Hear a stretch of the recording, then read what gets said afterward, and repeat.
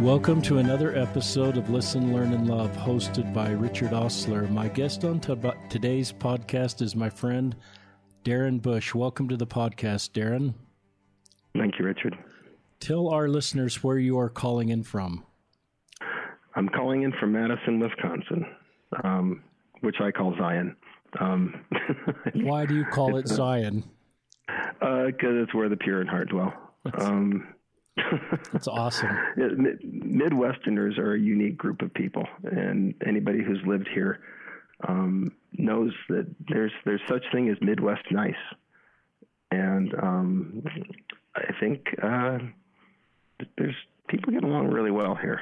It's kind of a nice place to live. I've lived here for 35 years, and pretty much all of my adult life. And my wife is a Madison native. That's how I ended up here. I came here for my wedding reception. I'd never been to Wisconsin before. Wow. And my wife and I went to BYU for 1 year. She went for 2 years. I came home from my mission and had been accepted to BYU. And because of some family situations, my dad had lost his business, and the home life wasn't really good to hang out. So I basically hitched a ride to BYU and had a small loan from my bishop, and started my life there, and met my wife a couple weeks later, and we dated for a year, and came here for my wedding reception. And I said to my father-in-law, "Why doesn't everybody live here?" And he said, "I have no idea." And what time of year was your wedding reception? It was late April, which is beautiful. I mean, could be snowing, it could be 60. That's April in Wisconsin, but it was beautiful and green, and there was water everywhere, and that appealed to me, giving my hobby, which we'll get into later. But I transferred all my BYU credits, except for the Book of Mormon class, which they wouldn't take for some reason. I don't know why, right? But graduated from here. I'm a Badger, and it's a fun thing. There's a lot of connections with the University of Wisconsin, with your podcast and your friends. Spencer Fluman got his PhD here, and I know he's been on your podcast. Yeah. And I knew him when he was a grad student. That's small world. And Marion Bergen is the wife of my bishop, Alan Bergen, the year I was at BYU with Stephanie, and he got his PhD here. In the 60s, I think. So if you go to BYU graduation, you'll see a lot of red and white stoles on the faculty. That's awesome. Well, so thanks. I know a lot of people. Yeah, I know a lot of people at BYU on the faculty there just because they came through here. It's really interesting. It's a small world when it comes to the LDS Church. And just on behalf of our listeners, just as an overview and introduction, Darren serves as a bishop in his congregation. He's been a bishop for about 2 years. He's also someone who's what I would call very supportive of LGBTQ people and trying to, within the doctrine of our church, to create more space and understanding and bring voice. And so neither Darren and I are officially speaking for the church. Darren holds, obviously, a bishop calling. We're not here like in an official capacity to say this is how it works. We're just here as committed members of our church, serving the best we can and sharing insights. I think I've asked Darren to share some of the things about what he's doing in his ward to help everybody feel welcome and safe, and some of his insights that I think will be helpful for other local leaders that may be listening that are trying to create a feeling of Zion within their ward or stake. And also for those of us that are trying to better meet the needs of LGBTQ members, what can we do? What can we say to help better lift their load and see their contributions? And we started with prayer. Darren and I said a prayer before we started, and we just pray that there'll be nuggets of inspiration that Darren will share that will be helpful for you and give you a little more hope or a little more understanding. Is that a fair introduction, Darren? That's beautiful. Let's talk with you being called to be bishop. Tell us how that went down. So this is funny. I was always very content to serve in the background. And didn't consider myself a leader in an official capacity, and was enjoying my life in nursery as a nursery leader for several years. And there's no better place to be in the church. My last official act as bishop will be to call myself to the nursery. I love it. And I was in the nursery with like 4 kids on my lap reading books to them, and the stake president stuck his head in the door about 10 years ago and said, "Well, Darren Bush, isn't it great to see you doing what the Savior would do?" And I thought he was being sarcastic, but he wasn't. I said, "Well, this is where it starts, right here." And he said, "You're right." And 2 weeks later, he called me and says, "We want you to be on the High Council." And I'm like, why? He said, "Because you get it." And I said, "Okay." So I was on the High Council. So I went from nursery to High Council, which was interesting. And I traveled around a lot. And, that did that for a while. And then I was called from there to be in the YSA bishopric, which was also something that I was surprised by. And that was a really interesting calling because the person who was called to be bishop didn't know me. And they basically gave him a list of people, Melchizedek priesthood holders that were over 50. And I didn't know about that, but that is something they usually look for YSA wards. I don't know why that is, but that's what they did. And I wasn't on that list. And Bishop Hansen kept on looking at the list and saying, "There's nobody here I want." And finally he said, "What about Darren Bush?" And they went, "How do you know Darren?" He's like, "I don't, but someone said he's a decent guy." And they said, "Well, he's 49. That's why he's not on the list." So they called me to the bishopric. I met the bishop in the parking lot before we were sustained for the first time, and served in the YSA bishopric, and it was lovely. I absolutely loved it. How long did you serve in that bishopric? 3 years. Yeah, it was 3 years. And where is that ward located? Is it in Madison or somewhere else? It's in Madison. It was downtown. It was actually they met in the Institute building. That was the first chapel built in Madison in the late 50s. That was dedicated by David O. McKay. Just a little tiny church, and we met there, and it was wonderful, and I loved it, and loved my kids. And funny, they called me Papa Bush too.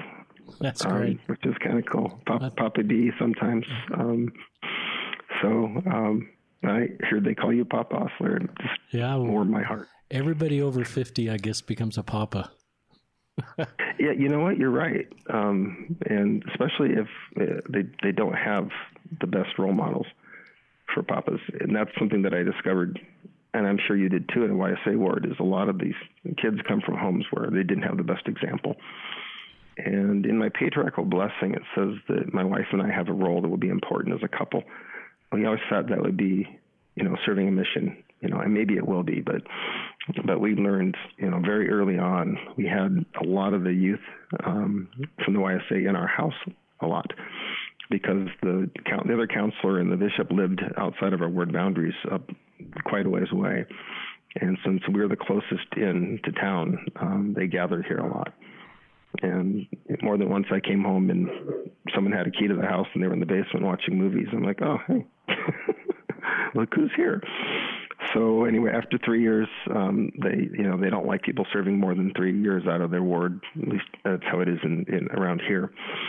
So I got put back into the ward, and they made me executive secretary as soon as I got back into the ward. And I don't know why, because I'm not very organized. I'm not. In fact, I'm not organized at all. That's what I have smart people for. And but then they called me to be in the bishopric shortly after that. And then the bishop that I served under was a wonderful, wonderful man. He was released, and we knew he was coming up on being released. And I was the second counselor at the time, and I thought, well, I'm safe. And the stake president calls me, and or the stake executive secretary calls me, and I know Kevin. He was one of the wards I was in when I was on the High Council, and said, "Hey, the stake president wants to see you." And I went, "Oh, okay. What did I do?" He's like, nothing. It's all good. I'm like, I don't want to, I like what I'm doing. He's like, no, it's all good. Don't worry about it. And he called my wife and said, we need to see you too. Can you come out? And she said, okay. And she called me and I said, yeah, they called me too. I'll have to go right from work. And she hung up the phone and just started bawling. And I said, and she told me this later, she's like, I knew exactly what they were going to do. I had no clue. And so I work in the outdoor industry. I own a specialty retail shop. We sell canoes and kayaks, stand-up boards, and camping gear and stuff like that here in Madison. And so that's my love. I love paddling. I'm a paddler. And so I was wearing basically cargo shorts and Chaco sandals and, workwear. And I told Ken, I'm coming straight from work. And he's like, the stake president loves you. He doesn't care. So I didn't stop at home. I went straight there because we closed about 6 and I took off and I walk in and our stake president is just the loveliest man. And he just sees me and smiles and says hi, and he puts his arm around me. And I said, sorry, I couldn't have time to put on my tie. And he's like, oh, we don't care. And we sit down. He says, so Stephanie, tell me about your husband. I went, no. And he said, I'm not talking to you. I'm talking to her. And she said, he's the most wonderful man I know. And, and does he have a testimony? She's like, yes, he does. And, and I'm just sitting there going, no. And he finally looks at me and says, so Darren, we'd like to call you to be the bishop of the Madison First Ward. And I said, all right, you know me, right? And he said, yeah. I said, I'm not a pious person. I'm pretty rough around the edges, actually. He said, yeah, I know. He said, I don't like how the church treats women and gay people. I think that there's some problems there that need to be solved. I swear sometimes, and I don't suffer fools lightly. So I don't think I'm qualified for this. And he said, that's why we want you, because you don't want the job. And I said, well, but what about, I'm not going to change who I am. He's like, we don't want you to. You love everybody. That's what we want. That's what your ward needs right now. And I said, so you've thought about this. He says, Darren, we've been praying about it for 3 months. And you keep coming up. I said, okay, so all I have to do is love everybody? And he said, yeah. I said, okay, I can do that. And left, and my wife just started crying, and I just started crying. I'm like, oh, I don't need this right now. And she said, but the ward needs you. That's what's needed right now. We have about 450 members, a record in our ward right now. So it's a huge ward. And it's an interesting composition of older people, graduate students, young working families, all across the board. In our primary, we have 3 nurseries. It's that kind of ward. So it's big and diverse. We don't have enough Spanish speakers in Madison for a Spanish branch. So the Spanish speaking members meet with our ward, and sacrament meetings are translated into Spanish. Cool. And then they have their own Sunday school and priesthood. And so I have 3 counselors. I have 2 English speaking and 1 Hispanic counselor who's from South America. And we have 2 elders quorums, English and Spanish speaking. And we have a couple of French speakers that have the meetings translated as well. So when I say it's a diverse ward, I mean it's a diverse ward. So I did not serve a Spanish-speaking mission. I served an Italian-speaking mission. So I speak Spanish with a very Italian accent, and they think it's hilarious. And they're very sweet about it. I mean, I can do temple recommend interviews in Spanish.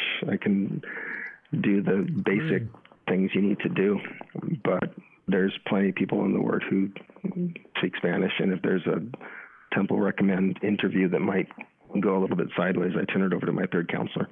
And if something goes off the rails, he brings them back to me, and then we translate. That's cool. So that's how the ward is run. Lots and lots of very good people that are very competent. and I try and stay out of their way. This is a pretty tender story with you being called as bishop by a stake presidency that spent multiple months in thought and prayer. I like that you were honest with some of your church concerns. I think a lot of really faithful, committed members are unsettled about some parts of our church, and I think that's fine. I think you mentioned our gay members and women, and then I think you said, I swear. I do. And then I have a picture of J. Golden Kimball on the bulletin board in my office at church. and I like the way, I think my guess is if your stake president were on the podcast, he'd say, I know Darren really well. And I've known him as a friend, and I've seen him in the stake, and I've seen him serve. And between my personal interaction with Darren and your wife, and I think her name is Stephanie, and the Lord's impressions on me, I love then what he said to you that I need you to do and what you knew you could do. I need you to love everybody. How cool is that? It's pretty cool. It's pretty cool. We start 5 minutes late all the time, and it's because I haven't hugged all the widows yet. I really don't care about starting on time if I haven't hugged all the widows. I do that every week, and it's critical because they get hugged once a week, right? These poor women, they get no physical contact. No one ever just comes up and hugs them and says, I love you. And that's why we take care of widows, right? I don't try and start late, but there are times when my first counselor, who is a gem and an engineer, so it's like, Darren, now. Okay, so they'll drag me up to the stand. So the whole thing about being on the stand 10 minutes before to be a good example. Sorry, I don't do that. I'm trying to set a good example by hugging widows. It's more important than sitting up there looking good. I don't often wear a white shirt. Tell us more about your ward and what you're doing to love everybody and helping everybody feel welcome and bring them to Christ. You don't wear a white shirt. I interrupted you. Tell our listeners. No, I don't. I don't often. I don't do it to make a statement. I do it because I don't want to wear a white shirt sometimes. And I've had a couple people say, "Gee, you're not wearing a white shirt." I said, "Well, let's talk about that." And this gets to our discussion we can have about doctrine, dogma, practice, and folk and tradition. So, two of the members of my bishopric have beards, and I know that in some places that would be the stake president would say, sorry, you got to shave it, and they won't, because he would never ask them to, because that's who they are. And one of the things that I think helps everybody feel welcome in our ward is you are allowed to be you. If you want to shave your head on one side, fine. You want to dye your hair purple, fine. You want to come in cowboy boots, jeans, and a shirt, fine. I don't care. And I don't want anybody else to care. So I think I lead by showing people it's okay to be different, and that's okay. And it reminds me, I had an incident last year where a man came into the church looking for some help. He wasn't a member, but his son was. And he said, I just got to town. I'm staying at the homeless shelter. He said, I've got a job. I start on Monday. I just need some money to do laundry. And I said, well, here's $20, right? And he's like, that's thank you. And we just talked for a while, and that doesn't come out of fast offerings. It's, Darren's $20 rule. I'll give anybody $20 if they need it, right? And he came back the next week, and he was Catholic. He walks in the back row, or backs in the entrance, and crosses himself and sits down in the back row. And then his son comes in and sits next to him. I'm like, we win. He came back. And, I'm sitting up on the stand seeing this, and I said, this is perfect. This is absolutely perfect. That he came back and went back, and before he left, went back and grabbed him and, gave him a hug and said, "Welcome, glad you're here. How's work?" He said, "It's working out pretty good." So that's what I do.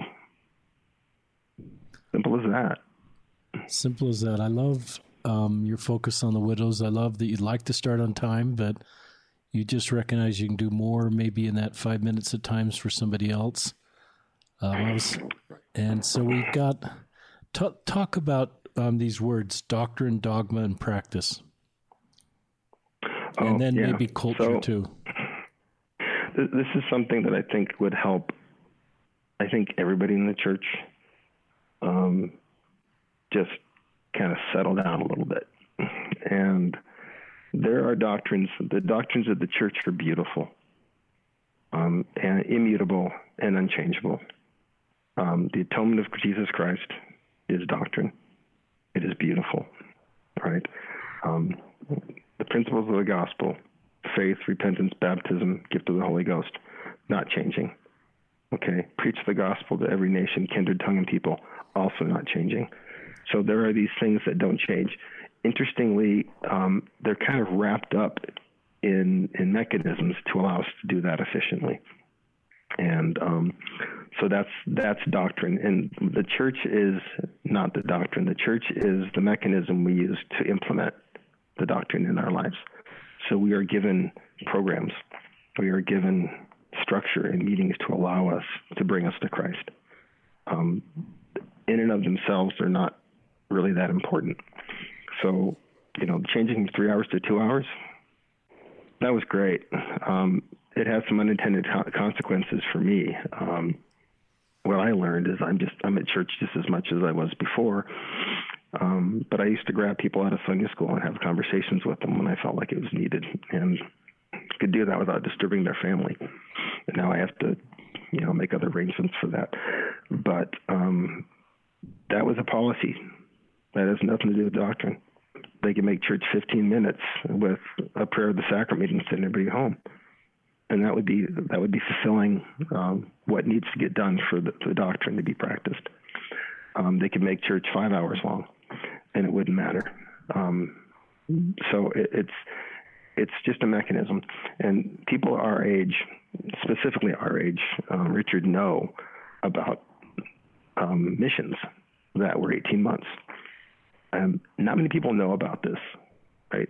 Unless you're 55 to 58 years old, something in there you don't know.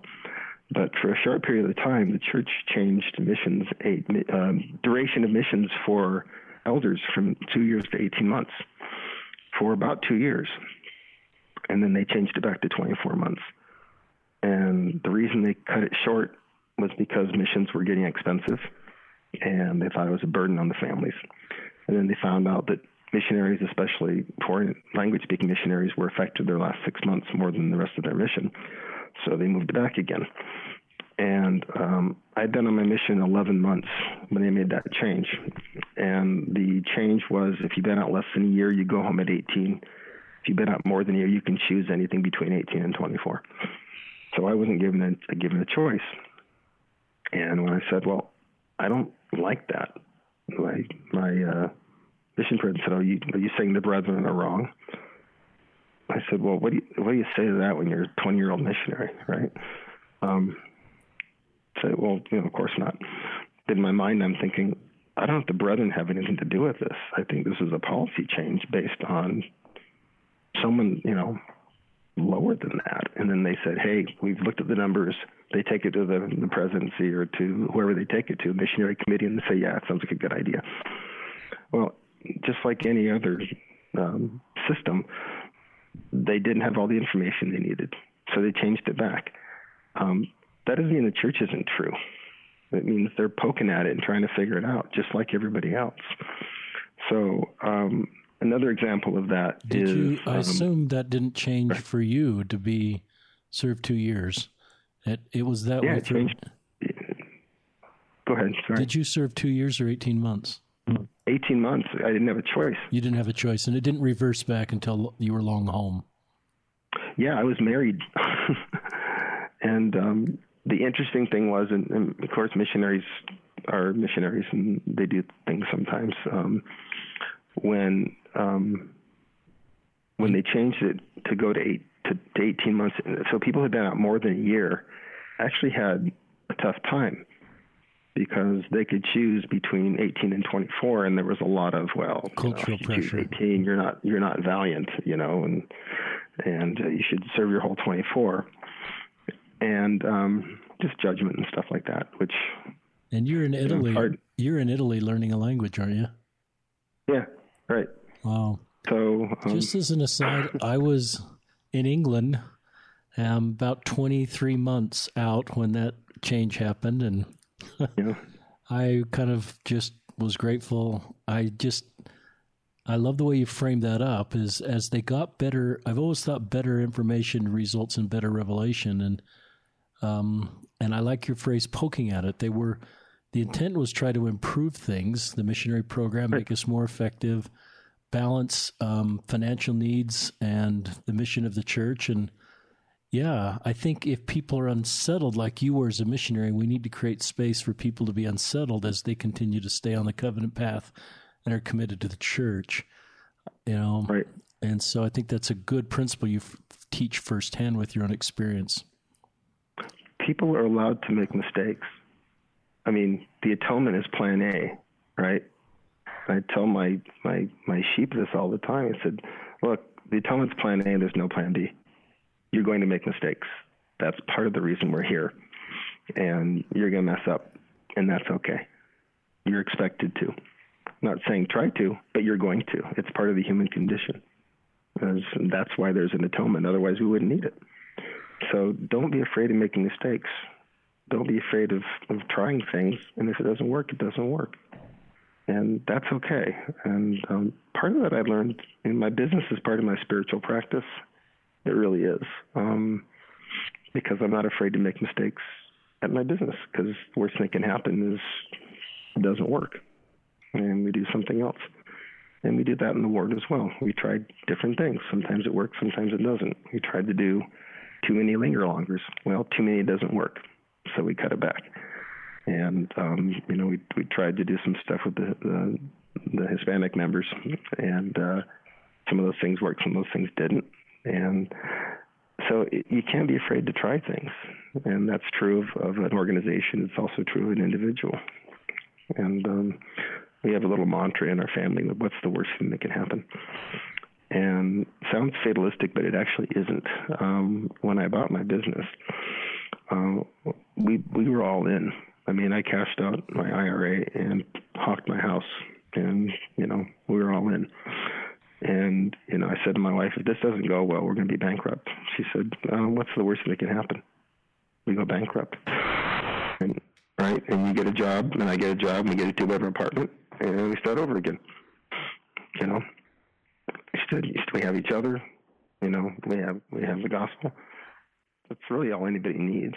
And because we weren't attached to the idea of this goes badly, what's going to happen, it doesn't matter. In the eternal scheme of things, what happens doesn't really matter that much.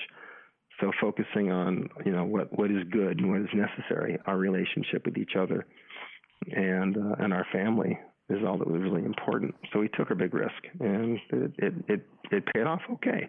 We're doing okay. Any more you want to share about doctrine, dogma, or practice before we move on to another topic? Yeah. So it's. I think that the key to being happy in the church, one of the keys to being happy in the church, is to differentiate between those things, and then let things go. Okay. Here's a great example of doctrine. Doctrine is we take the sacrament as emblems of the body and blood of Christ. Dogma is we take it with our right hand. There's nothing anywhere that says you need to take the sacrament with the right hand. But some people, it just feels wrong because they've been doing that way for so long. Well, I have a problem with my right hand. I had an accident with the table saw years ago, and it's kind of hard for me to grab things with my index finger if they're little. Normally, it doesn't bother me at all, but trying to grab a sacrament cup with my right hand is tricky. So I have to kind of monkey with it a little bit. And without drawing attention to myself, I try and do it. And sometimes I have to switch hands.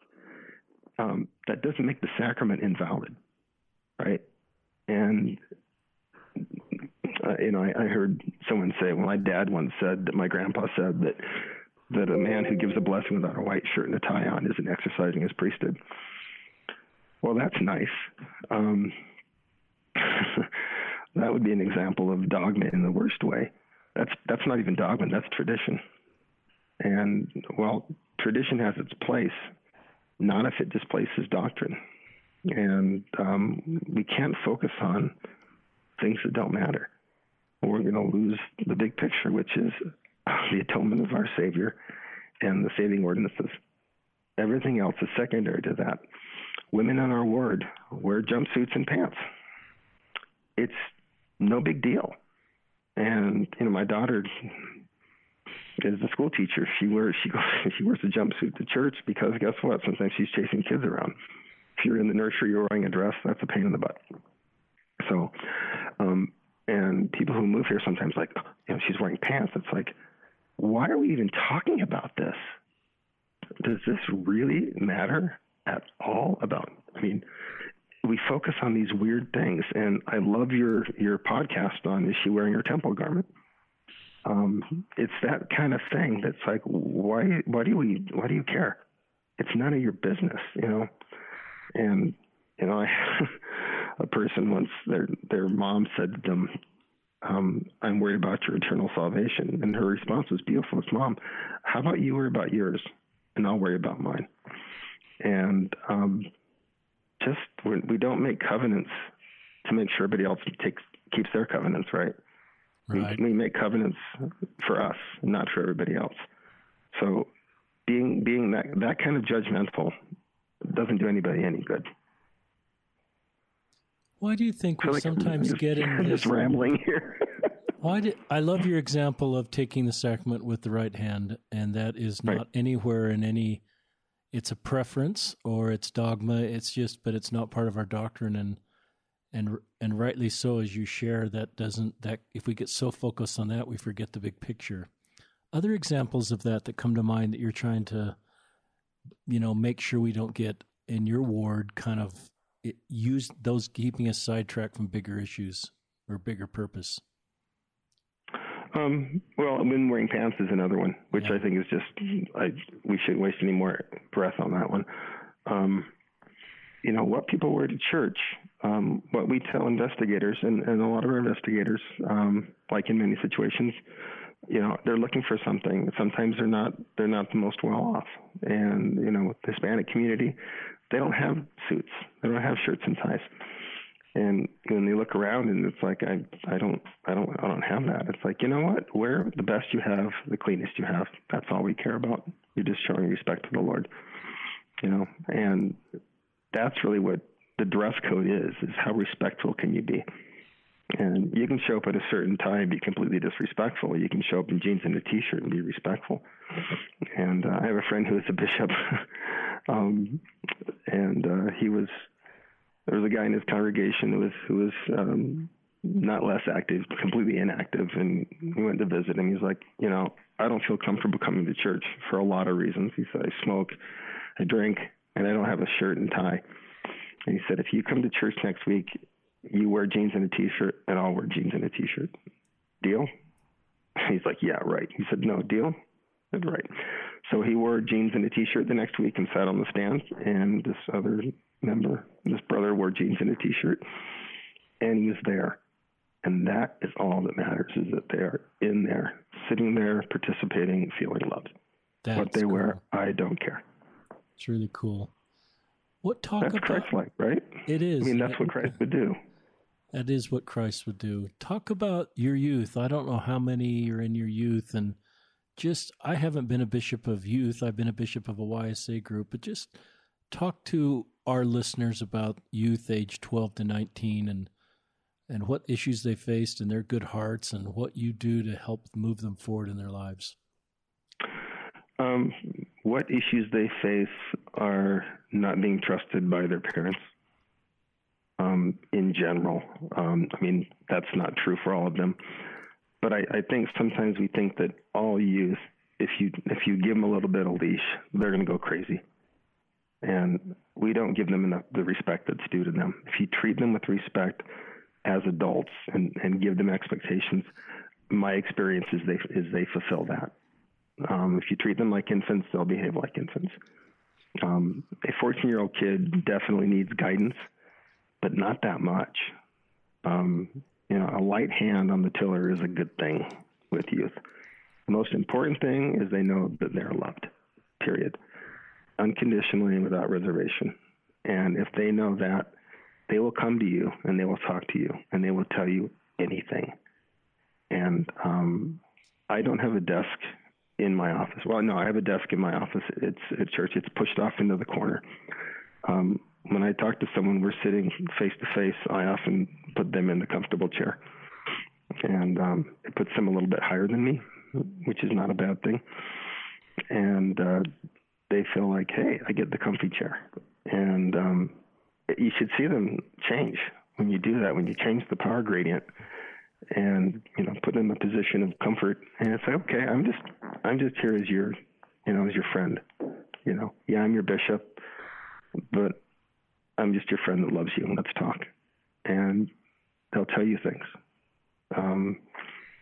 almost without shame, which is a beautiful thing because I'm not a big fan of shame. And they'll ask for help when they need it, and they'll talk to you. So we have about a dozen young men, about 8 of them attend regularly, and probably about the same young women. And they all come from different situations. Some of them come from, typical families with, mom and dad and kids. Some come from single parents. Some have really good home lives. Some have really bad home lives. You just have to love them. I keep saying this. It's like, why is this so hard? Even when they do things they shouldn't do. In fact, especially when they do things they shouldn't do. And there's a young woman in our ward who comes from a very difficult family situation. Her mother is delightful. Her dad, not so much. They're divorced. She doesn't have a good male role model in her life. She doesn't know what it's like to have an adult man just love her unconditionally. And every week she runs up and hugs me and says, hi, Bishop D, or, whatever she calls me. And I said, how are you this week? She's like, I'm doing okay. You need to talk? No, I'm good this week. And then sometimes it's, you need to talk?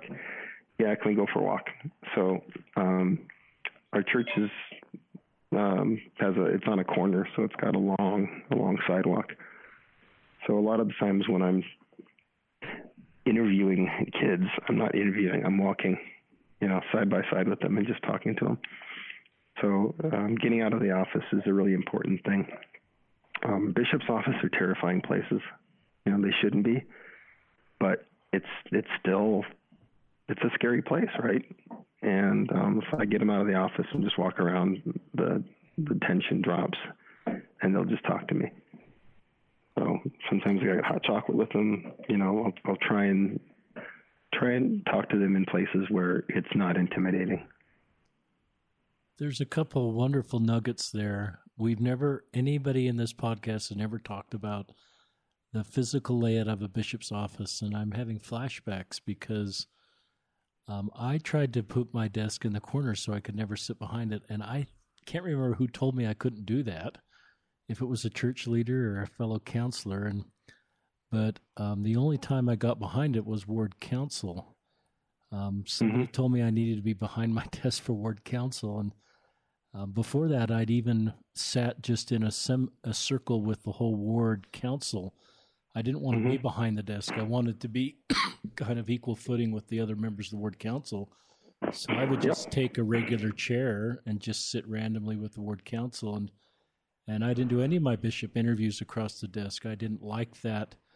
And I love what you said, to actually give the young people the better chair. What kind of a message does that send, Bishop Bush? I'm just thinking of all the visual you're creating in that bishop's office to help somebody feel safe they can talk to you. And that comes natural for you. That's not in a handbook. I assume that's not in a training meeting. That's just something that comes natural for you. And the idea that of walking outside, where it's still, you can still have some privacy, but they would maybe feel more comfortable opening up. That's cool. Yeah, well, no one wants to walk out of the bishop's office crying, right? I mean, think about that, right? You walk out of the bishop's office and you're crying, and someone's standing there to come in, and it's like, oh, great, well, that went well. But if you're out walking around and they get emotional, you just keep walking for a few minutes, let them get it together, give them a tissue, and then, okay, you ready to go back in? Yep, okay. But yeah, I don't know whoever told you can't do that. I can't remember either. I don't want to put somebody under the bus, but I can't. Well, if I went on a podcast, I'd use a term to describe that I won't use. But no, that's nonsense. That's another word. I'll use nonsense instead. Because where is it? Where is it written? Nowhere. Yeah. Right. It might be tradition. What it really is a 1950s corporate artifact, right? Where the powerful person sits behind the desk and the not powerful person sits in front of the desk.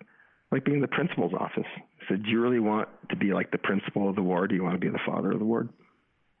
Yeah, I was having a discussion maybe 8 or 10 years ago with my resident stake president about the executive secretary and my feelings about the naming of that calling, that I didn't want to be an executive, and rightly so. To your point, that's a relic from sort of a corporate infrastructure. I never renamed my executive secretary, but I wanted to call him my assistant or my coworker or something that just felt less corporate. Have you ever had any thoughts on that calling? Do you have an administrative assistant at work? Yeah, the woman who runs our office, I feel like I report to her. She just keeps everybody in line, but she technically is our administrative assistant. Yeah. Yeah. What do you call her at work, though? Allison. Right. Perfect. And there you go. Title. Yeah. No, it's you call her the most important person in your business. I mean, and my business probably isn't quite as formal as yours. The outdoor industry is pretty laid back. In terms of dress code, I mean, if I'm wearing a shirt with buttons on it, that's a good day. And I really like not having to put on a uniform to go to work, because I have to put it on to go to church. And I do love your social media in the summertime when you're out on the rivers and the lakes. It's great. Yeah, well, I've had some really good interviews with youth in a canoe because, just paddling along. And I used to do this thing with the stake presidency before some schedules changed, but I called it Paddling with Mormons. And it's PWM, we're going to have Paddling with Mormons. And I would invite the stake presidency to come down to my shop, and we'd just throw a couple boats in the water and go for a paddle on the lake. And it was really fun because we just talk. And we didn't talk about anything specifically, but one of the times one of the counselors says, "Hey, we need a new bishop for the YSA ward. What do you think?" I said, "That's not my job." He said, "Well, what about this person?" I said, "That doesn't feel right to me." He said, "What about this person?" I said, "That sounds perfect." And they said, "That's what we thought too." And so, it was just out talking. And they really taught me a lot. The first 6 months I was in bishopric, I was really struggling because we had a lot of welfare issues with people who had severe mental illness. And we're trying to keep them housed, right? Not just healthy, but just not on the street. And it's not like the church is broke, right? I mean, they can afford to pay fast offerings. But there was one member who was just very, very consumptive, serious mental problems. And I was out paddling with Steve, one of the big presidency, and he said, I can tell you're troubled about something. And I said, yeah, I'm just, the welfare stuff is just really hard. And he said, well, I was a bishop. I wrote the mission. President said, I want some welfare missionaries to come into the ward. I want to get a set of those so they can help the people that are always, struggling to kind of get their get their life together and learn how to budget and all that stuff. And he said, and the mission president said, no, sorry, not a good use of resources. So he was young and stupid, so he wrote a letter to Bishop Cossé, or was it Bishop Cossé? It was before the presiding bishop, anyway, and said, I need some welfare missionaries for my ward. And they wrote back and said no. And then somebody from the bishop or the presiding bishop's office called him and said, look, here's the deal. There's going to be people you deal with who are going to be on church welfare the rest of their lives. That is a fact. You just have to get used to it, okay? You're not going to teach a person who has borderline personality disorder and schizophrenia how to budget, right? So don't. Just, work with the system, work with, the community resources, and bring all those to bear and help your member. And I had this huge sigh of relief. It's like, so I don't have to fix everybody's stuff. He's like, Darren, you can't. You just can't. So those kinds of things happen when you're just in informal settings is where I learn everything. And so that's one reason I like being on the water. But yeah. Do you feel like you don't quite fit a typical bishop, or do you feel like how do you feel about that? Because you're different than a typical bishop, and do sometimes you wonder if it's okay to be you, or you just know that being you is who you are and what the Lord needs you to be to meet the needs of the people in your ward? I'm very comfortable being exactly who I am. And if that's, I would be an ineffective bishop if I tried to put on some sort of airs and act like a bishop is supposed to act. And I think people do that sometimes. And I think it actually hurts them because it makes them unapproachable. And if someone radically changes their personality when they get called to be a bishop, I would wonder what's going on with that person. And I actually struggle with this, and this is something that I've been thinking about a lot lately, is holiness versus piety. And I strive very hard to be holy, but I couldn't give a fig for piety. There's no reason to pretend like you're anything different than you are.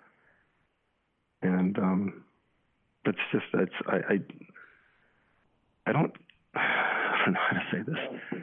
I'm working very hard every day to try and be a better person. I really want to be more like Christ. I don't like some of the rough edges I have. I'd like to knock them out a little bit. And I am. I'm getting much better. My quota of swear words is dropping.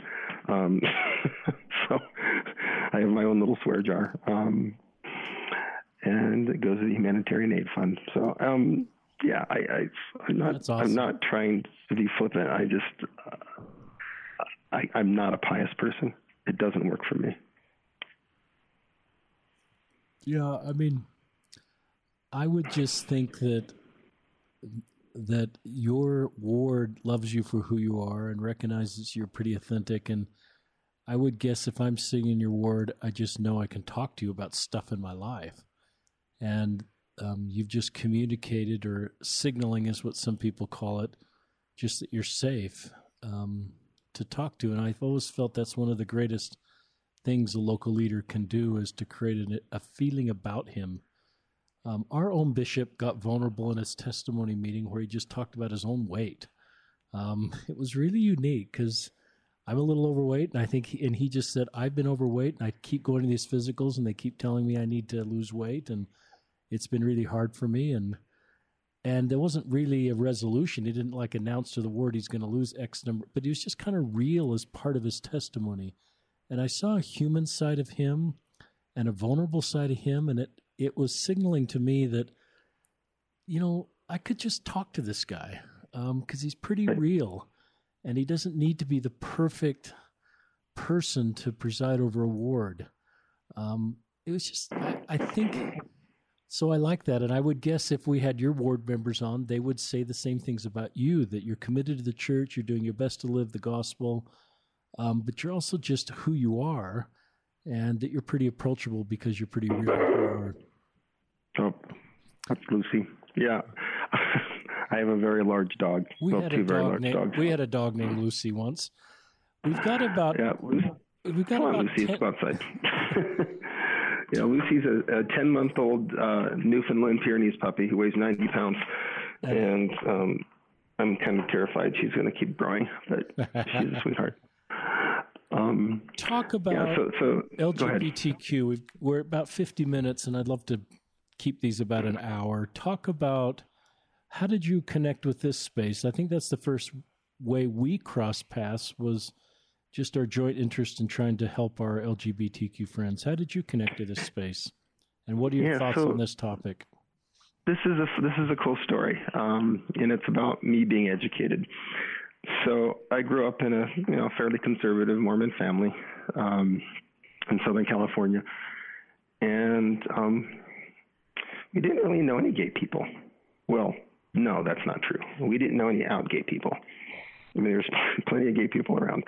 The only gay people that we knew that were out were usually, people in my school who were in drama and very much out and very out about it. And I didn't dislike them. I was in music and it was just, they weren't part of my world, right? They weren't, I wasn't friends with them, wasn't enemies. They just weren't part of my life, right?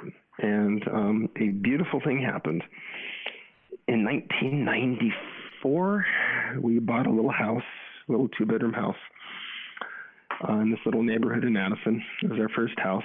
And we had, Whitney was about 4, and or 4 or 5, and Ian was a newborn, next to this wonderful gay couple that had been together longer than we had been married.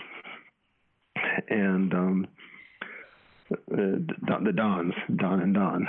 And they were just, from the time we moved in, the kindest, most wonderful people. To the extent where my daughter, I was trying to teach her how to ride a bike and rapidly losing patience. And Don came out and put his arm around me and said, "I got this. Go in the house." So my gay next door neighbor taught my daughter how to ride a bike. When my daughter's appendix ruptured, they were the first ones at the hospital. I mean, these are Christian people. These are truly Christ-like people. And we had this great conversation once. We had this fence between us. It was kind of like the guy in Home Improvement, right? I could just barely see over it. And they were sitting in their patio, just kind of hanging out and, reading the newspaper and listening to the radio, and their laundry was drying. And I said, "Oh, it's the Dons living that disgusting homosexual lifestyle, reading the paper in front of everybody and drinking Diet Coke." He's like, "Yes, and laundry. Our laundry is right here where everybody can see it." And we're just cracking up, right? It was hilarious. But it led to an interesting conversation. Because I says, "Yeah, there really isn't a homosexual lifestyle, is there?" He's like, "Yeah, you're looking at it." He said, "There's no heterosexual lifestyle, is there?" I'm like, "No, of course not." He said, "Right." He said, "Darren, Castro Street is just as foreign to me as Girls Gone Wild is to you and Mardi Gras." Right? So when your only example of what homosexuality looks like is a gay pride parade from Castro Street shown on the news, it's like, yeah, okay, that's part of the LGBTQ experience. But it's a very small part of it. Just like Mardi Gras, girls flashing people to get beads, that's not part of what the heterosexual experience is, and except in a very small way. So it isn't about sexuality. That was one of these, oh yeah, of course. And we stayed friends for years until they moved away. We're still friends on Facebook. I still love them dearly. But they came to my defense a couple times during Prop 8, because people were just, trashing the LDS Church and trashing Mormons. And he was on a message board, and he spoke and said, "Look, you're painting everybody with a broad brush, just like you accuse them of doing." My next door neighbor is Mormon, and his family's Mormon, and we've never met anybody that loved us more. So stop it. That was kind of the start of my involvement with the LGBTQ community. And then I joined, my business joined the Madison Queer Chamber of Commerce. Even though I'm not gay, it doesn't matter. It just means we're supportive of the community. And then I started advertising with my business in Our Lives magazine. Now, Our Lives magazine is a Madison LGBTQ publication that's actually spreading out to southern Wisconsin. It doesn't take alcohol or tobacco ads, which is a mainstay in a lot of LGBTQ magazines, because they're money, right? And they're trying to run on a shoestring. And it's hard to run a magazine without taking alcohol or tobacco ads. So because they don't have alcohol or tobacco ads, they are in the high school libraries. So queer kids in the high school can read this about people that are like normal people. So Madison's a little different, obviously, but like the president of one of the HMOs here is a gay man who's competent, wonderful, and amazing. And I mean, we all know that the talent in the LGBTQ community is I mean, the artistry and the music and the competence. And our financial planner is a married lesbian who lives around the corner from the church, who is one of my favorite people in the world. And so my life is very rich and very full because of that. And I'm the only Mormon bishop that ever wrote an article for their newspaper, for their magazine. Wow. And the title was called An Unlikely Ally, which cracked me up. But so the LGBTQ community knows who I am. Some of them are a little bit nervous because I'm affiliated with the church they think hates them. And I can't change that. What I can change is how they feel about me. So I go to the open dinners, which is it's the business group in Madison. So it's like a chamber of commerce, basically, and we have speakers and we sponsor it. And whenever they say, sponsored by Rudavika Paddle Sports, it's like, woo! So it's not like I'm doing anything different than most people would do if they understand the community. And I had a really good mentor. The publisher of the magazine told me, here's how you work with the gay community. And I said, oh, wait, invite them to your store and treat them like humans when they get there? And he looked at me and says, yeah, it's kind of that simple. And I had a colleague from another state call me one time. He said, seems like you're really good at marketing to those gays. How do you do that? And I said, well, first of all, I don't call them those gays. You idiot. And second of all, I invite them to my store. When they get there, I love them. Like, yeah, but like, how do you market to them? I said, how do you invite people to your store? He's like, well, I advertise. And I said, yeah, you do that. I mean, there's no difference. They are just people. And when we start segmenting them into the other, we kind of lose the idea of, they're not a demographic to be marketed to. They're a group to be loved. And that's true of everybody. Do you ever Do you ever doubt yourself in saying you're doing something inconsistent with what Christ would do or our teachings of our church? And if you do, what sort of doctrinal foundation or Christ foundation keeps you being able to do this? Well, I'll ask you the question back. What have I just said that would lead you to believe that would be the case? And nothing. And so that's right. Yeah. I mean, my answer to my question to you would be you're just doing what Christ did, and you didn't sell out our doctrine. You didn't compromise anything that we stand for and we believe as Latter-day Saints to do what you're doing.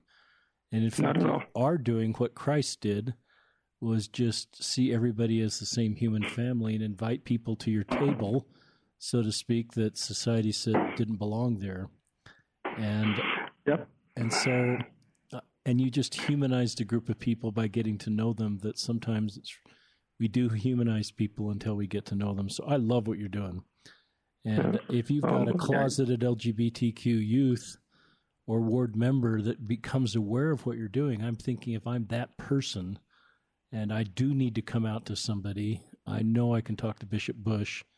Or even if you're not LGBTQ and you're kind of aware of what you're doing and you just need to talk to Bishop Bush about complicated stuff, I'm thinking to myself, this guy can probably handle it. He may not know all the answers to everything, but he's safe for me to talk to about what's going on in life because I just seen how he loves everybody. So I call that signaling and creating an environment where people talk. Well, I have a little lapel pin that I wear at church. That's you've probably seen them. They're little CTR shields with a rainbow on them that says "I'll walk with you," which is my favorite primary song. And it's no big deal. It's this little tiny pin. And pretty soon all my counselors and reciting presidents like, oh, I want one of those too. So I bought a big bag of them. So the leadership in our ward, a lot of them wear these on their lapels. And again, signaling, it's just saying, if you're worried, you can talk to me. And there's people in our ward that are queer, that participate. When I talk to people outside the church, it's like, what do you think about the church's stance against gay marriage? I'm like, that's their stance against gay marriage. And I think gay marriage would be wonderful. They're like, really? I'm like, yeah, how can you say that? I said, because civil marriage is civil marriage. I didn't say that temple marriages are, those should happen because that's out of my pay grade. But I have to think at some point that civil marriage will be accepted because that's going to open up the church to a whole lot of people that currently can't participate who have lots and lots to add, including several friends of mine. And they love the church. They have testimonies of the gospel. They're just currently not participating because they're in a same-sex marriage. And again, I can't predict this. I'm not advocating for it. I don't get up on the pulpit and say, hey, everybody, I think you should do this. That's not my place. But if someone asks my opinion, I'll tell them. And, the brethren have made it clear that if you support same-sex marriage on social media or whatever, that's fine. I mean, they said that. And Joseph Smith was very clear about those sorts of things in terms of being, you can think what you want to think, and you only have to believe something if it's true. And if for some reason, you cross the line when you get up and say, yeah, you know what, and the brethren are wrong about this. And, everybody's wrong about a lot of things, but that doesn't mean you need to be the person that fixes it, right? So I don't agree with the general authorities on everything, but that's okay. I support them and sustain them, just like my staff support and sustain me when they say, I don't think this is a good idea. I think you should do this instead. That's sustaining me. That's giving me information that I didn't have. And again, that's different than, because of the nature of the church. General authorities are called and inspired by God to do what they're supposed to do. So I'm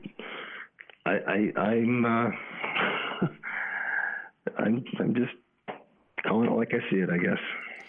And I love your honesty, and I think it helps us all just be honest as we're doing our best going forward. I have one more question that comes to my mind, Darren.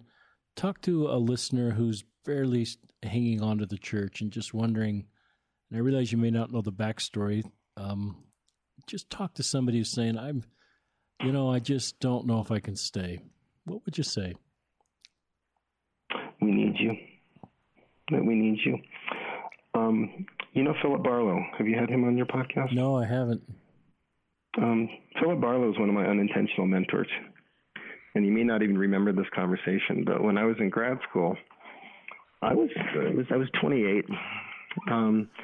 That's when I was told that the three enemies of the church are feminist intellectuals and homosexuals. And I was in graduate school, and I'm thinking, well, I'm two of those three. What does that leave me? You know, and that's something that is not doctrinal. That's somebody's opinion. And Philip Barlow was a visiting professor at the University of Rochester, and we were sitting outside the bishop's office and waiting for ward council or PEC, waiting for PEC to start. And he said, "So Darren, what do you think about, homosexuality?" And I gave him some mealy-mouthed answer. Well, it's no one really knows. There's a lot of stuff people don't know yet. And he said, "What do you think about abortion?" I said, it's a complex subject, and some people say it's murder, some people don't. And he's like, "What do you think?" I said, "I don't really know." And he said, "That's not acceptable." He says, "You need to dig into this stuff hard and look at it critically, because someday you'll be a leader in the church, and the church needs you to stay." And at this point, he had not known that I was, had doubts and was struggling. And I think a lot of people think that if you have doubts and are struggling, you don't belong. And I was Elders Quorum president, for heaven's sakes. And he said, "Well, you need to think about these things. You need to spend time investigating, praying about, so you have answers and you can give them." And it was just one of those things where it was the first time he said, "You need to be intellectually honest if you're going to be a member of the church. Just like you can't survive on borrowed light, you can't survive on an unexamined life. You can't just say in Sunday school, well, the brethren say this, so the thinking is done." And that's another dogmatic thing that I don't like as well. When the brethren speak, the thinking is done. Joseph Smith would roll over in his grave if he heard that. It's not true, right? That's when the thinking starts. It's like, okay, where are they coming from? Why do they say that? What are they thinking? And I've never had a church authority say, "You just need to shut up and not think about it anymore." And Hugh B. Brown said, "We're not so concerned that your thoughts are orthodox or heterodox, but that you have thoughts." And that to me is that kind of wraps it up in a nutshell. You need to think about the gospel and ponder it and exercise it and get and poke at it a little bit and say, how does it fit into my life really? Can I have spiritual conversations with people in a way that is real and authentic? And I'll tell one little more story, then I'll shut up. I was on the phone with someone at work one time. It was one of my vendors, I think, someone who was at one of the factories, and they had an Italian last name. I said, "Your last name?" And it was Colicchio. I said, "That's a good Sicilian name." And he kind of stopped and said, "How do you know I'm Sicilian?" I said, "Well, I was a missionary there." He said, "No kidding." We started talking. I said, "Hey, what's your dad's?" My grandpa was born in Palermo. I said, "Cool. What's your grandpa's name?" And he told me. I said, "About when he was born?" He said, "Yeah, I think it was like 1915 or something." And I'm tappity, right, in Family Search. And it comes out, I'm like, "Oh, your grandpa was born just outside of Palermo in this place called Aceriale." He's like, "What? How do you know that?" I said, "I'm looking it up online right now." I said, "Give me your email. I'll send you a link." So we had a 5-minute conversation after we had done business about, I was a missionary and here's your ancestor on Family Search. And who knows what's going to come of that. Wow. And I didn't do that as a missionary thing. I did that as a Darren thing. But guess what? It happened to be a missionary thing, right? So just live the gospel out loud. You be you. And if you do that, cool things happen, Why, when you, I don't think, you've inferred you went through a faith crisis. Just, why did you, if you ever felt you were going to leave the church, why did you stay? Why do you stay a committed member of the church? My wife would say, because if we leave, they win. It's just as simple as that. If everybody who has a faith transition leaves the church, what's left behind is something that is far less rich than it should be. The church doesn't want a bunch of people that are compliant and non-thinkers. The most important thing an organization has is a dedicated, loving critic. Someone whose testimony and dedication and loyalty to the organization is without question. Because if you're going to throw rocks and you're on the fringes, they'll just think, well, that person just doesn't care about the church and they're just being critical. But when a person who has the testimony and loves the Savior and believes that the church is the mechanism for the Savior to implement his work on the earth, then you can say, you know what, I don't like how this works. And I'll give you a quick example. So I was in a bishopric training with the whole stake, and we were talking about, about a year ago, talking about, safety and, the whole thing about, they were worried about sexual abuse, which they should be worried about. But they're talking about, all the windows and two up and two deep and all that. And I'm like, that's great. I said, and then here's the bishop hotline. You can call if there's abuse. And I said, so what if one of my members calls the bishop hotline and says I'm being abused? What would they tell her? They would tell her to go to the bishop. I said, what if I'm the one abusing her? And they got quiet. I said, look, I'm not here to protect the church. I'm here to protect the individual. There should be a hotline for people to call, not the bishop, but people. That is my feeling. So I want the individual to be safe. So if I were in charge, which I'm not, I would have a hotline for people to call. It isn't through their bishop. And it's really quiet. And then the stake prison said, well, that's why you're the bishop of the Madison First Ward. So thank you. And then afterwards, 4 or 5 bishops came up in the hallway and said, thank you for saying that. And I said, how come you never say that in the meeting, right? It's like the board meeting after the board meeting, right? Everybody goes out in the hallway and says, yeah, you were right. I'm like, say it in there, okay? So those are kind of questions you have to ask out loud. It's uncomfortable, right? I mean, I put myself in a position that was kind of weird, right? What if I'm the one that's abusing her? There's no place for her to go, right? And I have several friends who had very bad reactions to, had bad experiences with their bishops and have left the church as a result. One was being abused by her husband and was told, you're making this up. And look, they call it the bishop lottery, right? There's 30,000 of us. Not all of us are going to be effective. And we're all highly imperfect. That's kind of the nature of being human. But I hear things like that, and I just cringe. And when my cousin says, I'd still be in the church if you were my bishop, I just weep. And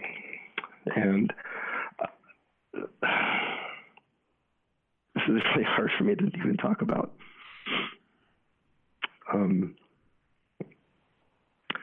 We need to do better at listening. We need to do better at loving. And we need to do better at learning. So thank you for having a podcast that does all those things.